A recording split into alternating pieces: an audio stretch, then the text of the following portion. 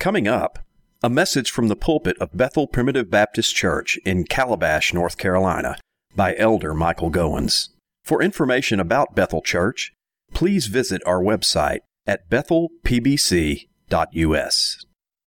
Acts 20, verse 28, the Apostle Paul, in his farewell address to the elders at Ephesus, says, "Take heed, therefore, unto yourselves and to all the flock, over the which the Holy Ghost hath made you overseers, to feed the church of God, which he hath purchased with his own blood." Notice the imperative, take heed to yourselves and to all the flock. Now turn to 1 Timothy 4:16. Take heed unto thyself and unto the doctrine. Continue in them, for in doing this thou shalt both save thyself and them that hear thee. Again, he says, take heed to thyself and to the doctrine. Notice three areas in which the minister is to pay attention. Take heed to thyself. First, he's to guard himself. Take heed to the flock. He's to guard the church. There's the personal side, there's the people side of ministry. And then he's to take heed to the doctrine. There is the academic side of ministry. Now, we believe that the church is a pastoral, not a redemptive institution. You may know that most professing Christians believe that the church functions as a mediator of saving grace. That is, that there is no salvation outside the church. Many people believe that the church helps the Lord populate heaven, either through the word or the sacrament, that the church is the means of grace. It's a redemptive institution. But primitive Baptists insist that a biblical doctrine of the church is one that defines the church in pastoral, not redemptive terms. That is to say, the church exists to minister to God's people who are in this world, not to help the Lord populate heaven. The church is a pastoral, not a redemptive institution. I hope that's clear. And in this pastoral or shepherding role, the great shepherd has arranged for under-shepherds to tend his sheep who are in this world. Our text for this study has been Jeremiah 3:15. "I will give you pastors according to my heart, saith the Lord, who shall feed you with knowledge and understanding." And as we think about the gift of shepherds to tend his sheep in this world, I'm reminded of a delightful section in John Bunyan's famous allegory, Pilgrim's Progress. It's an allegory in which he describes the journey of Christian, that's his main character, from the city of destruction, that's where he started out, to the celestial city, and he's on pilgrimage. And by the way, that's where we are today. We're on pilgrimage to the celestial city. And on the course of his journey, he encounters many different difficulties and trials and blessings. And that's so typical of our lives, isn't it? In the pilgrim character of the Christian life as we've journeyed through this world, I'm sure each of you have met with the slough of despond. And some of you have had to climb the hill difficulty. And some of you have had to do battle against Apollyon and Abaddon, the enemy of our souls. And some of you have also experienced the house beautiful and the blessing of faithful and hopeful to journey with you. Well, one of the stories in Pilgrim's Progress, and again, he's talking in allegorical terms, Christian and hopeful have been in Doubting Castle. I wonder if you've ever been there. At the feet of a giant named Despair. And they're about to die, but Christian remembers a key in his breast pocket called Promise. And he takes the key out of his bosom and he tries it, and it unlocks first one door, then another in Doubting Castle. This is wonderful imagery. I hope you can follow it. And they find themselves escaped from the clutches of giant despair, back on the King's Highway, on their way to the celestial city. And after that episode in Doubting Castle, Christian and hopeful then come to the Delectable Mountains where they encounter 4 shepherds. I want to read just a portion about this. They went then till they came to the Delectable Mountains. Now, by the way, the Delectable Mountains are not far from the celestial city. What's the celestial city? It's heaven. And the Delectable Mountains are the closest they've been yet on their pilgrim journey.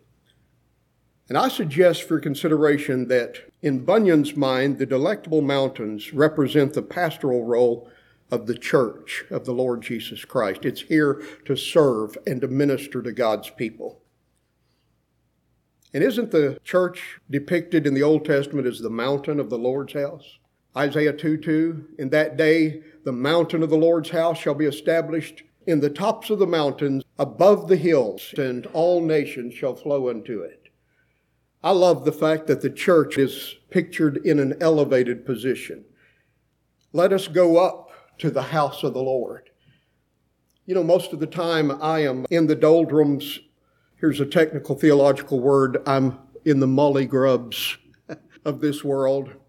Are you ever there? I'm like the hymn writer says, why is my going so staid and slow? But you know how wonderful it is to be able to rise above the vain and transitory things of this world from time to time and to go up into the Delectable Mountains. God said to John on Patmos Island, come up hither, and I will show thee things that must be hereafter. And the interesting thing is that when Christian and hopeful visit the Delectable Mountains, these shepherds have a special glass, we might call it a telescope, in which they can look and see the gates of the celestial city. And I wonder if when you have come to the house of God and you have been blessed to enjoy the mountaintop experience of the gospel church, if you've ever been able to look over yonder and see the gates of the heavenly city. So think of this imagery. Then they came to the Delectable Mountains, which mountains, says Bunyan, belong to the Lord of that hill of whom we've spoken before. So they went up to the mountains to behold the gardens and orchards, the vineyards and fountains of waters, where they also drank and washed themselves, and they did freely eat of the vineyards. Now there were on the tops of these mountains shepherds feeding their flocks. This is an interesting image. They meet shepherds, and they stood by the highway side. Now, by the way, the shepherds are named knowledge and experience and watchful and sincere. The pilgrims therefore went to the shepherds, and leaning upon their staff, as is common with weary pilgrims, they asked, whose delectable mountains are these, and whose be the sheep that feed upon them? The shepherds said, these mountains are Emmanuel's land, and they are within sight of his city, and the sheep also are his, and he laid down his life for them. Christian said, is this the way to the celestial city? The shepherds, you are just in your way. Christian, how far is it hither? Shepherds, too far for any but those that shall get thither indeed. In other words, the only people that are going to get there are the ones God chose to be there. You see Bunyan's doctrine of election here. Christian, is the way safe or dangerous? Shepherds, safe for those for whom it is to be safe, but transgressors shall fall therein. Christian, is there in this place any relief for pilgrims that are weary and faint in the way? And I wonder if you can identify with that. Perhaps you're here this morning, you say, Brother Mike, my heart is heavy, my mind is weary, I'm tired, I'm exhausted with the struggles of life. Is there any relief in this world for pilgrims that are weary and faint in the way? The shepherds say, the Lord of these mountains hath given us a charge not to be forgetful to entertain strangers. Therefore, the good of this place is even before you. Now notice the role of the shepherds. The role of the shepherds is to tell weary pilgrims that there is rest and refreshment to be found in the Delectable Mountains, in the church of the Lord Jesus Christ. And I want us to think about the names of these shepherds today. Knowledge, experience, watchful, and sincere. Now, in our study of shepherding the flock, we've learned that a shepherd does basically 3 things. He leads the flock. He goes out before them and they follow him. And leadership is by example. In other words, the sheep are going to imitate the shepherd. If he goes in this path, they're going to follow him. And that's why it's so important that ministers live the gospel that they preach. And secondly, a shepherd is a guardian, or he protects the flock. And that's what we'll talk about today. And thirdly, he feeds and nourishes the flock.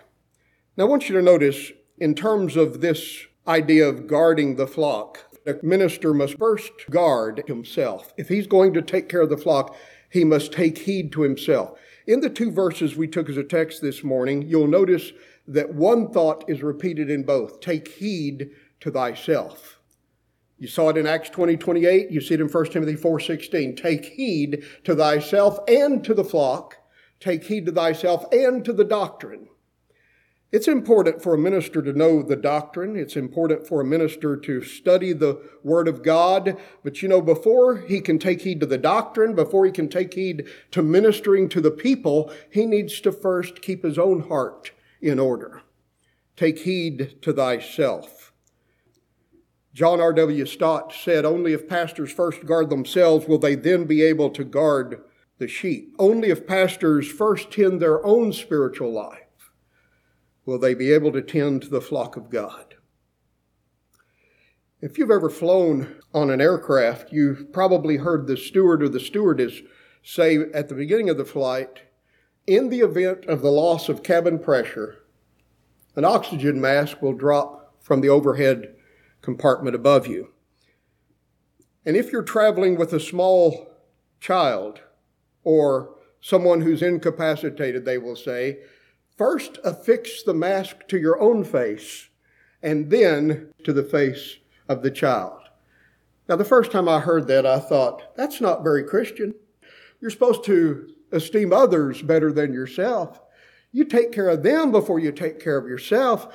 But you see, there's logic. There is wonderful logic behind it, because if the caregiver is incapacitated, then the one who's more vulnerable is in danger. So first, take care of yourself if you're going to take care of others. That's really what Paul is saying to Timothy, the young preacher. Take heed to thyself and to the doctrine. And he's saying to the elders at Ephesus, take heed to yourself. You see, one of these shepherds was named Watchful. Vigilance. And before we can take heed or pay attention to or watch over others, we have to first make sure that our own hearts are right. Our own lives are pleasing to God. A minister's public usefulness will never rise above the level of his private godliness and devotion. And that's what Jesus teaches in the Sermon on the Mount. If a man is going to pray to God, let him enter into his closet and close the door. And the God who sees in secret will reward you openly. He's saying that if you want to be useful openly, publicly, on a wider scale, it needs to start at a very genuine and personal level. There needs to be integrity in the life of the minister. You know what integrity is? It's being the same person in private that you profess to be in public. When no one is there to see or to applaud or to encourage you, it's being for real. It's being true to God in your own heart. And my friends, may I say, integrity is in short supply in a political world like we live in today, where everybody is looking for an advantage over somebody else. People who are for real on the inside, who aren't just flashy, put on a good show in public, but they are the same people in private that they appear to be and profess to be in public. I want to be that kind of person, don't you? I want to be a man of integrity, and that's what God looks for in his shepherds. Interestingly, you may remember that in the 78th Psalm, when he talks about he took David from the sheepfold and brought him to feed or to shepherd Jacob, his people, it says, so he fed them. Psalm 78:72. So he fed them in the integrity of his heart and with the skillfulness of his hands. Now, it's wonderful to have talent. David was talented. He had skillful hands. And how wonderful it is when a minister can really preach. You say, oh, that man is gifted. He can weave a sentence together. He can tell a story. He can communicate. He's just very gifted. But you know what matters as much as skillful hands is a heart of integrity. David fed them. He shepherded the sheep with the integrity of his heart. He did the same thing for the nation as king that he had done for that little flock as a boy. He shepherded the nation with a heart of integrity. Indeed, the most important thing about the gospel shepherd is the cultivation of his own spiritual life. For his public usefulness will never be greater than his private walk with God. I think we see that thought in 2 Timothy 2:6, when Paul says, the husbandman that laboreth must be first partaker of the fruits. In other words, the minister that is going to feed God's people needs to himself believe the things that he's preaching. They need to be real to him. What I'm saying is, the pastorate is not just a career or a job. It should be a person's very life. It should be the heart and soul of who he is, because he himself is a recipient of divine grace. I think of that passage in Song of Solomon when the Shulamite said that my brothers and sisters made me the keeper of the vineyards, but my own vineyard have I not kept. She says, they've given me their chores to do. You talk about family bullying, here it is in action. My brothers and sisters have told me that you're going to do my chores or I'll tell Mama what you did. So she says, they made me the keeper of the vineyards, but my own vineyard have I not kept. In other words, I've neglected to take care of myself while I've been busy doing all of the chores around me. And how many people, my friends, especially in positions of gospel leadership, forget to tend their own hearts because they're so busy serving the Lord. You know, we could get the Martha spirit, and I admire Martha in many respects, but she was cumbered with much serving. She was full of busyness. You know, a person can easily in their mind justify working feverishly for the Lord, for devotional communion with the Lord. In other words, what I'm saying is, it takes more than just doing things in the service of the Lord. We've got to take the time to instruct our own minds, feed our own souls, gather the strength that we need in order to put the oxygen mask on others.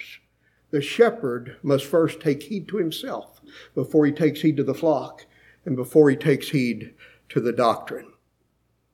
Now, there are four main areas in which a pastor must guard himself. First, his head. Remember the names of the shepherds. The first shepherd was named Knowledge, and you want a preacher who knows the truth, who knows the Word, who studies the Word. Knowledge is vital. The pastor must take heed or pay attention to his head. Secondly, experience. He must pay attention to his heart, his devotional walk with God, his personal growth in grace.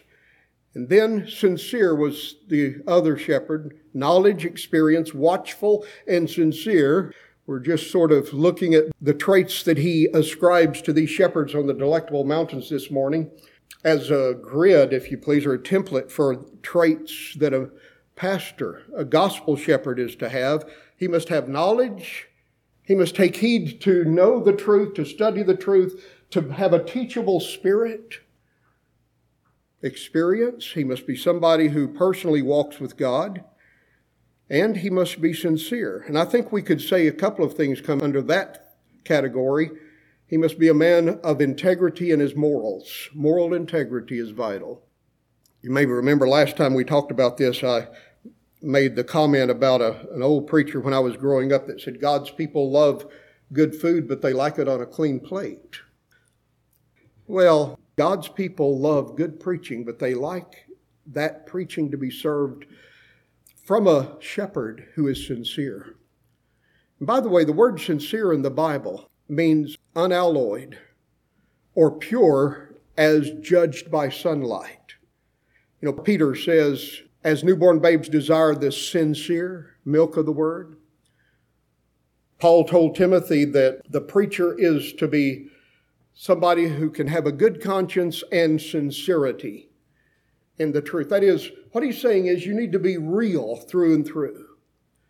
Not just to put on, not just a performance. A sermon is more than a performance. The preacher's up here to share what he's not only learned but internalized with God's people from a life that is not perfect. Now, if perfection is the criteria for serving others in the church of the Lord Jesus Christ, I don't know of anybody who would qualify. I sure wouldn't.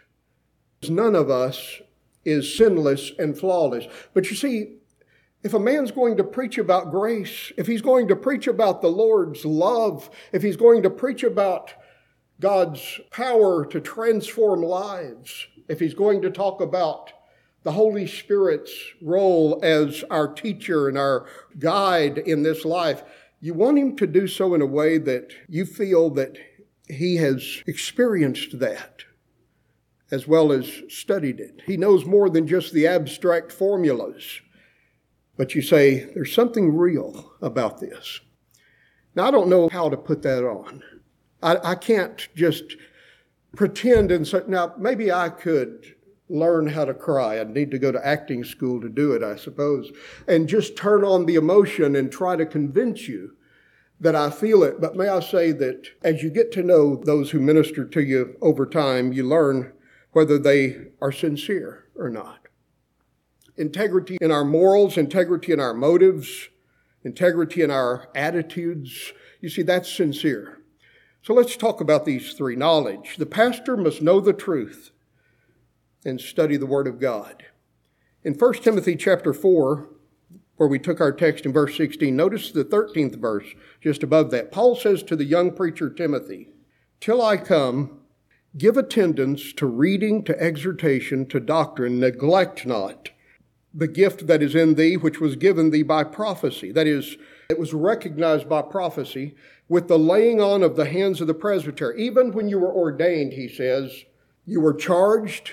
Others encouraged you to be faithful to the Lord. They talked about how they expected God to use you. He says that gift that God gave you and was recognized by the church. And by the way, that's what an ordination service is.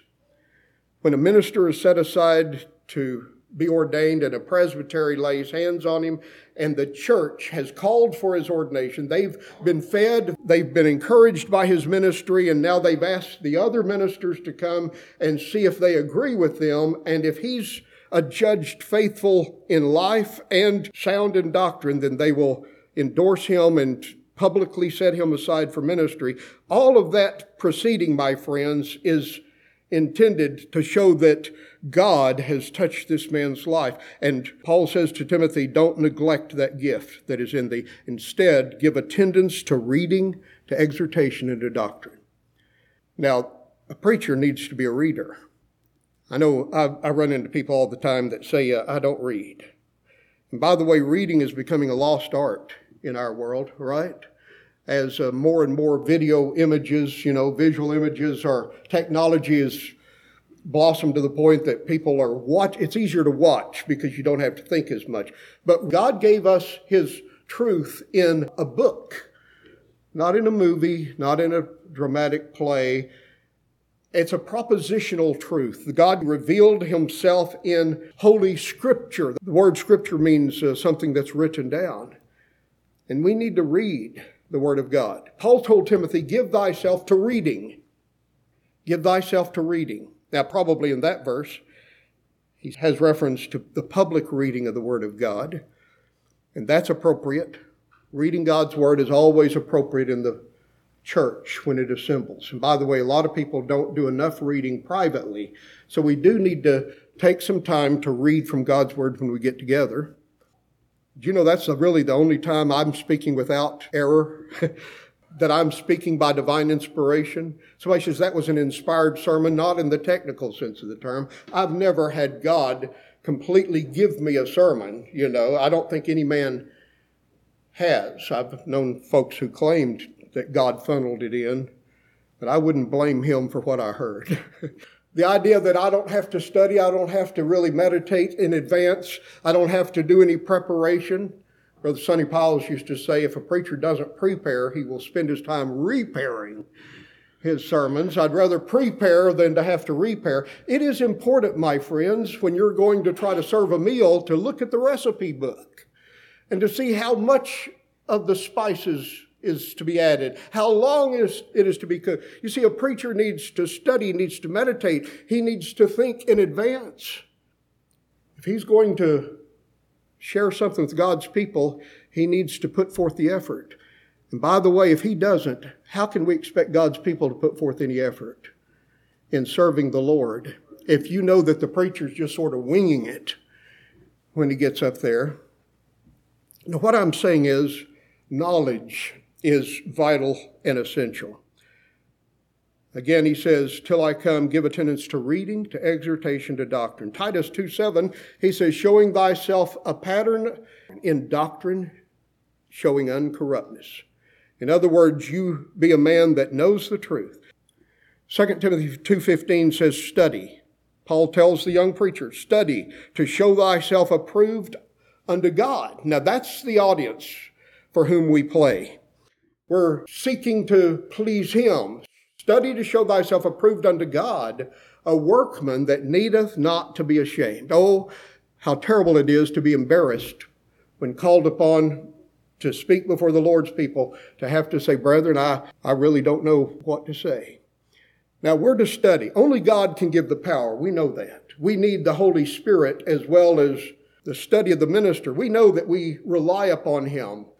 But you know, if a minister's a praying man, if he's saying, Lord, give me the message that the people need, and then, Lord, open your word to my understanding, and Lord, show me how to say it, and help me to know when to preach this sermon, and is it your will, Lord? And Lord, give me what the people need. He's the great shepherd. He knows what is really needed in a congregation. And if a man is preaching the whole counsel of God, may I suggest over the course of his ministry, God's people are going to be fed with doctrine, with experience, with practice, everything that they need to know. They're going to get a full diet. Some people say, I just eat this. This is the only thing that I like to eat. I love hamburgers. Well, you're getting good protein, no doubt, from that, but you're probably missing your vegetables or missing some of the other food groups that are necessary. You say, well, I just like pizza. And pizza is its own full meal. It has all the food groups in it, you know. Well, maybe that's the case. But I'll tell you, if a man is preaching the whole counsel of God, if he's preaching about what God has done for us, as well as what we are to do in response to his grace, if he's preaching about the church, if he's preaching about the lives of God's people, if he's preaching about marriage, if he's preaching about parenting, if he's preaching about our role as citizens in our community, if he's preaching about how we're to view money, how we're to pray, how we're to trust God in the face of our problems and difficulties in life, you see, if he's preaching the word, he's going to deliver a full gospel. And that's going to make well-rounded, healthy saints, just like a parent that makes sure that the child gets vegetables as well as proteins, as well as breads, as well as milks. You see, the parent that's giving a balanced diet to their children, the child is going to be more healthy.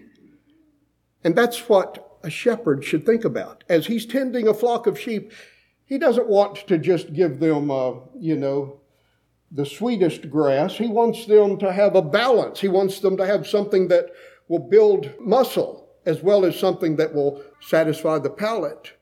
The sheep say, oh, this is delicious. But you know, this particular food may not be as tasty, but it's more important nutritionally speaking.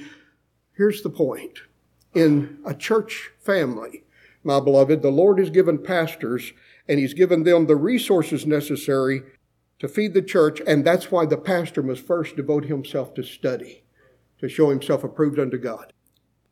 Andrew Bonar said, with great solemnity, what an old friend told him at the beginning of his ministry. The man remarked, remember, it is said by old and experienced men that very few men and very few ministers keep up to the end the edge that was on their spirit at the first. I think that's true. It's so easy after you've gone a while into serving the Lord's people to start relying on past studies. To just say, well, I think I've done enough of the legwork, now I'm just going to coast from here on out. And God's people can tell when that's the case, I suggest for consideration. So it's important for a minister to keep praying, keep reading, keep studying the Word. There are depths to be plumbed in this book, my friends, that I've not yet touched. in 40 plus years of gospel ministry. I have to tell you that our God is more incomprehensible than I have discovered already. I can't possibly span the heights or, again, fathom the depths or explore the farthest reaches of the infinity of God's nature. He is great, and His greatness is unsearchable, said the psalmist in the 145th Psalm. Indeed, my beloved, we've got a never-ending story to tell. You say, well, I think I've mastered theology. I'm an expert. I'm a doctor of divinity.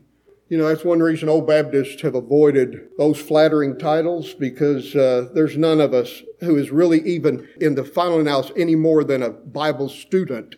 None of us are scholars. Anytime somebody professes to be a scholar, it gives me just a little pause as to how much I swallow of what this person says. You see, the fact is nobody is that advanced. There's more land to be possessed, in other words. Knowledge is vital. Not only does a minister need to study, may I say he needs to maintain a teachable spirit. When I was young, I listened to my fathers in the ministry, had a number of good preachers around me. My dad was a wonderful mentor. Had other men who tutored me, but, they didn't know necessarily that they were training me, but I was looking up to them, watching them. I watched not only how they studied and how they thought, but I tried to learn from their pulpit mannerisms. A minister should never quit trying to improve the way that he delivers messages, his delivery.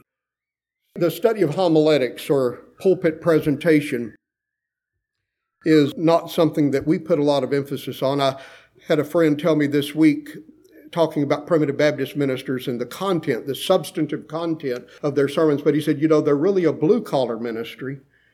I thought that was an interesting way to describe them. They're not the sophisticated clerics who are decorated and, wear their robes. They're basically a working class, a blue-collar kind of ministry that primitive Baptist preachers are. I like that idea.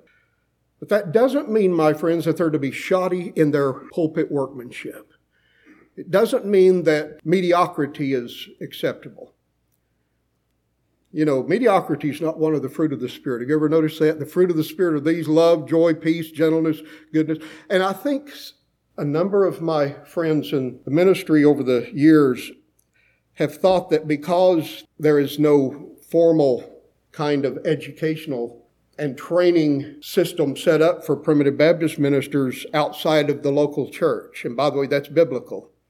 We believe in the father-son mentorship. It's a tutelage kind of perspective where a more experienced minister trains a younger minister, like Paul trained Timothy. The things that thou hast heard of me among many witnesses, the same commit thou to faithful men who shall be able to teach others also. That's God's seminary, the local church.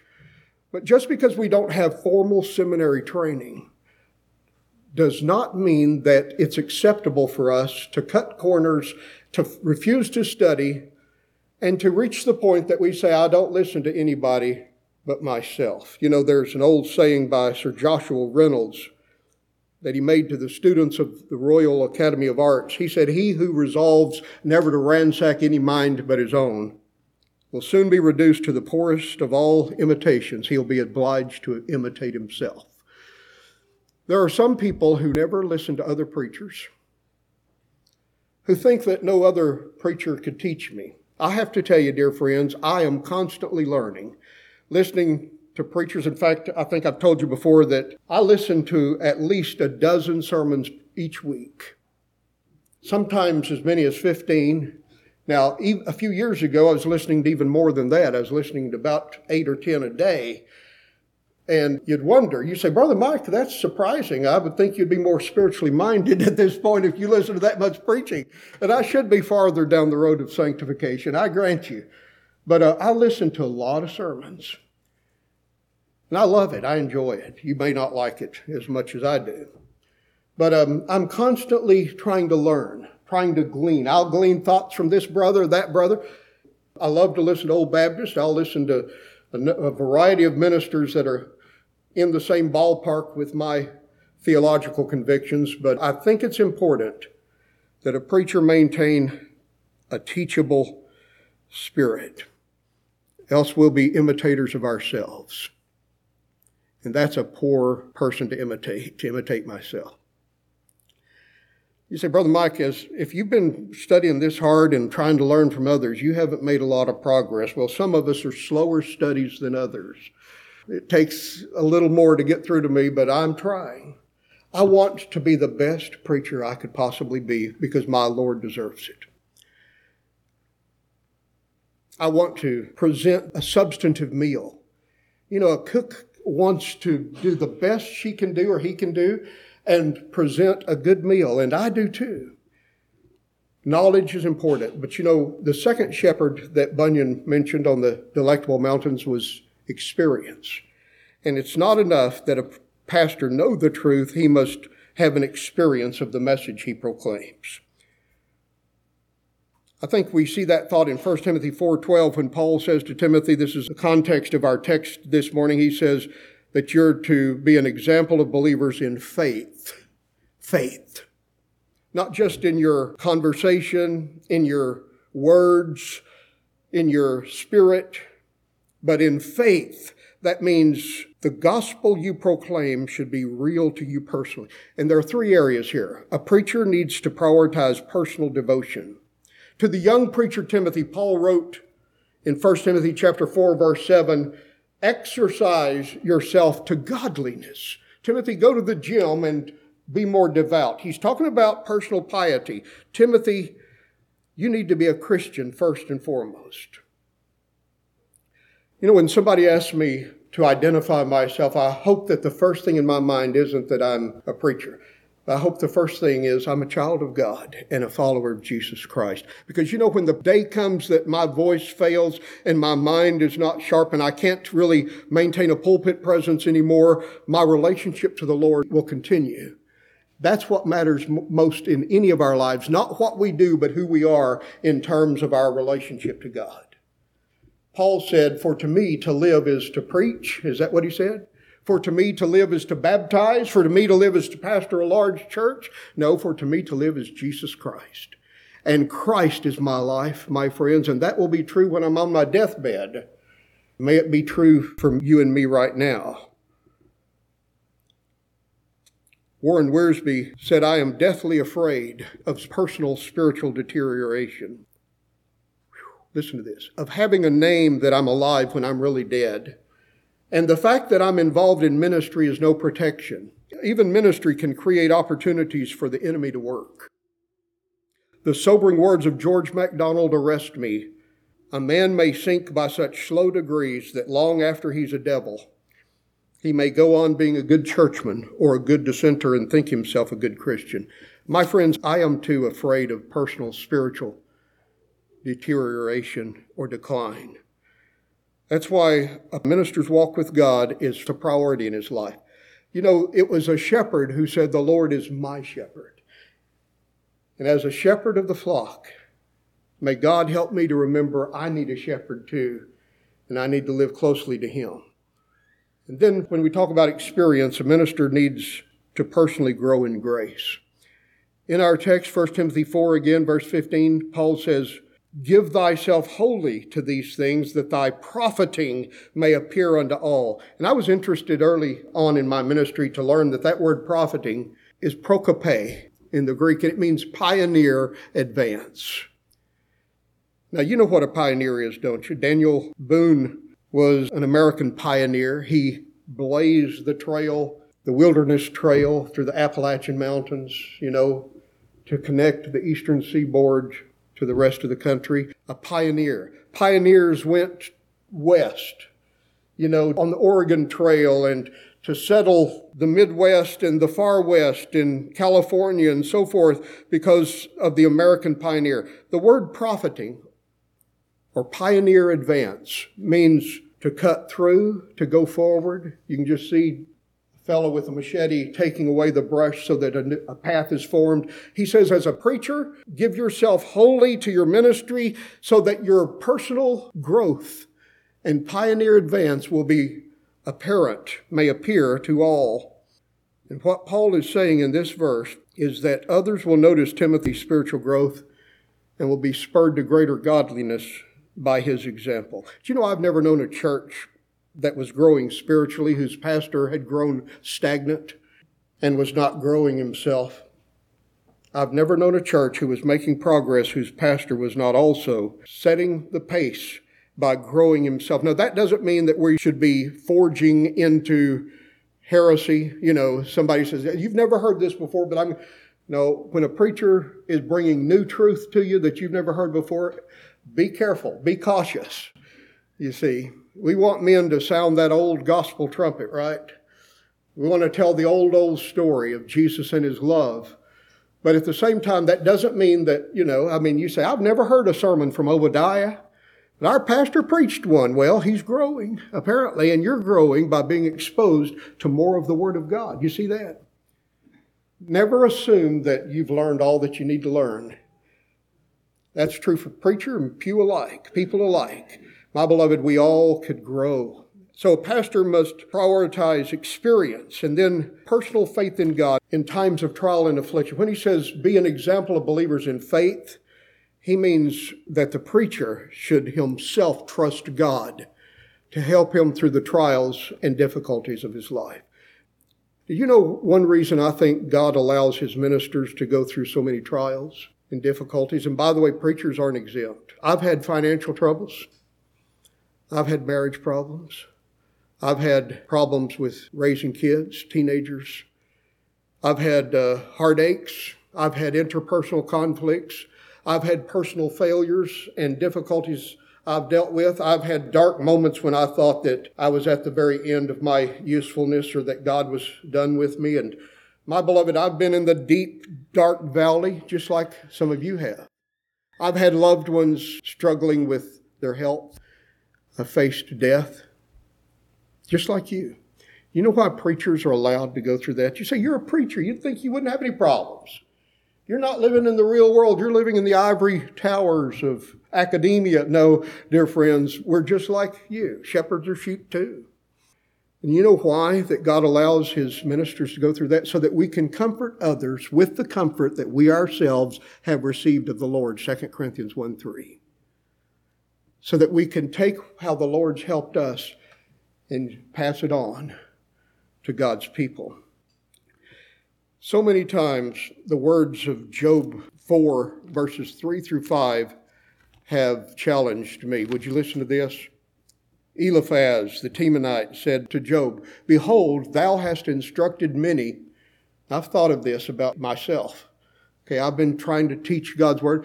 He tells Job, you've instructed many, and thou hast strengthened the weak hands. Thy words have upholden him that was falling, and thou hast strengthened the feeble knees. But now it is come upon thee, and thou faintest. It toucheth thee, and thou art troubled. Eliphaz says, Job, you've been a minister to the hurting, but now when you're the one hurting, your faith has faltered. Do you know that verse arrested John Newton as he struggled with self-pity and despair at the bedside of his invalid wife? John Newton, the author of Amazing Grace.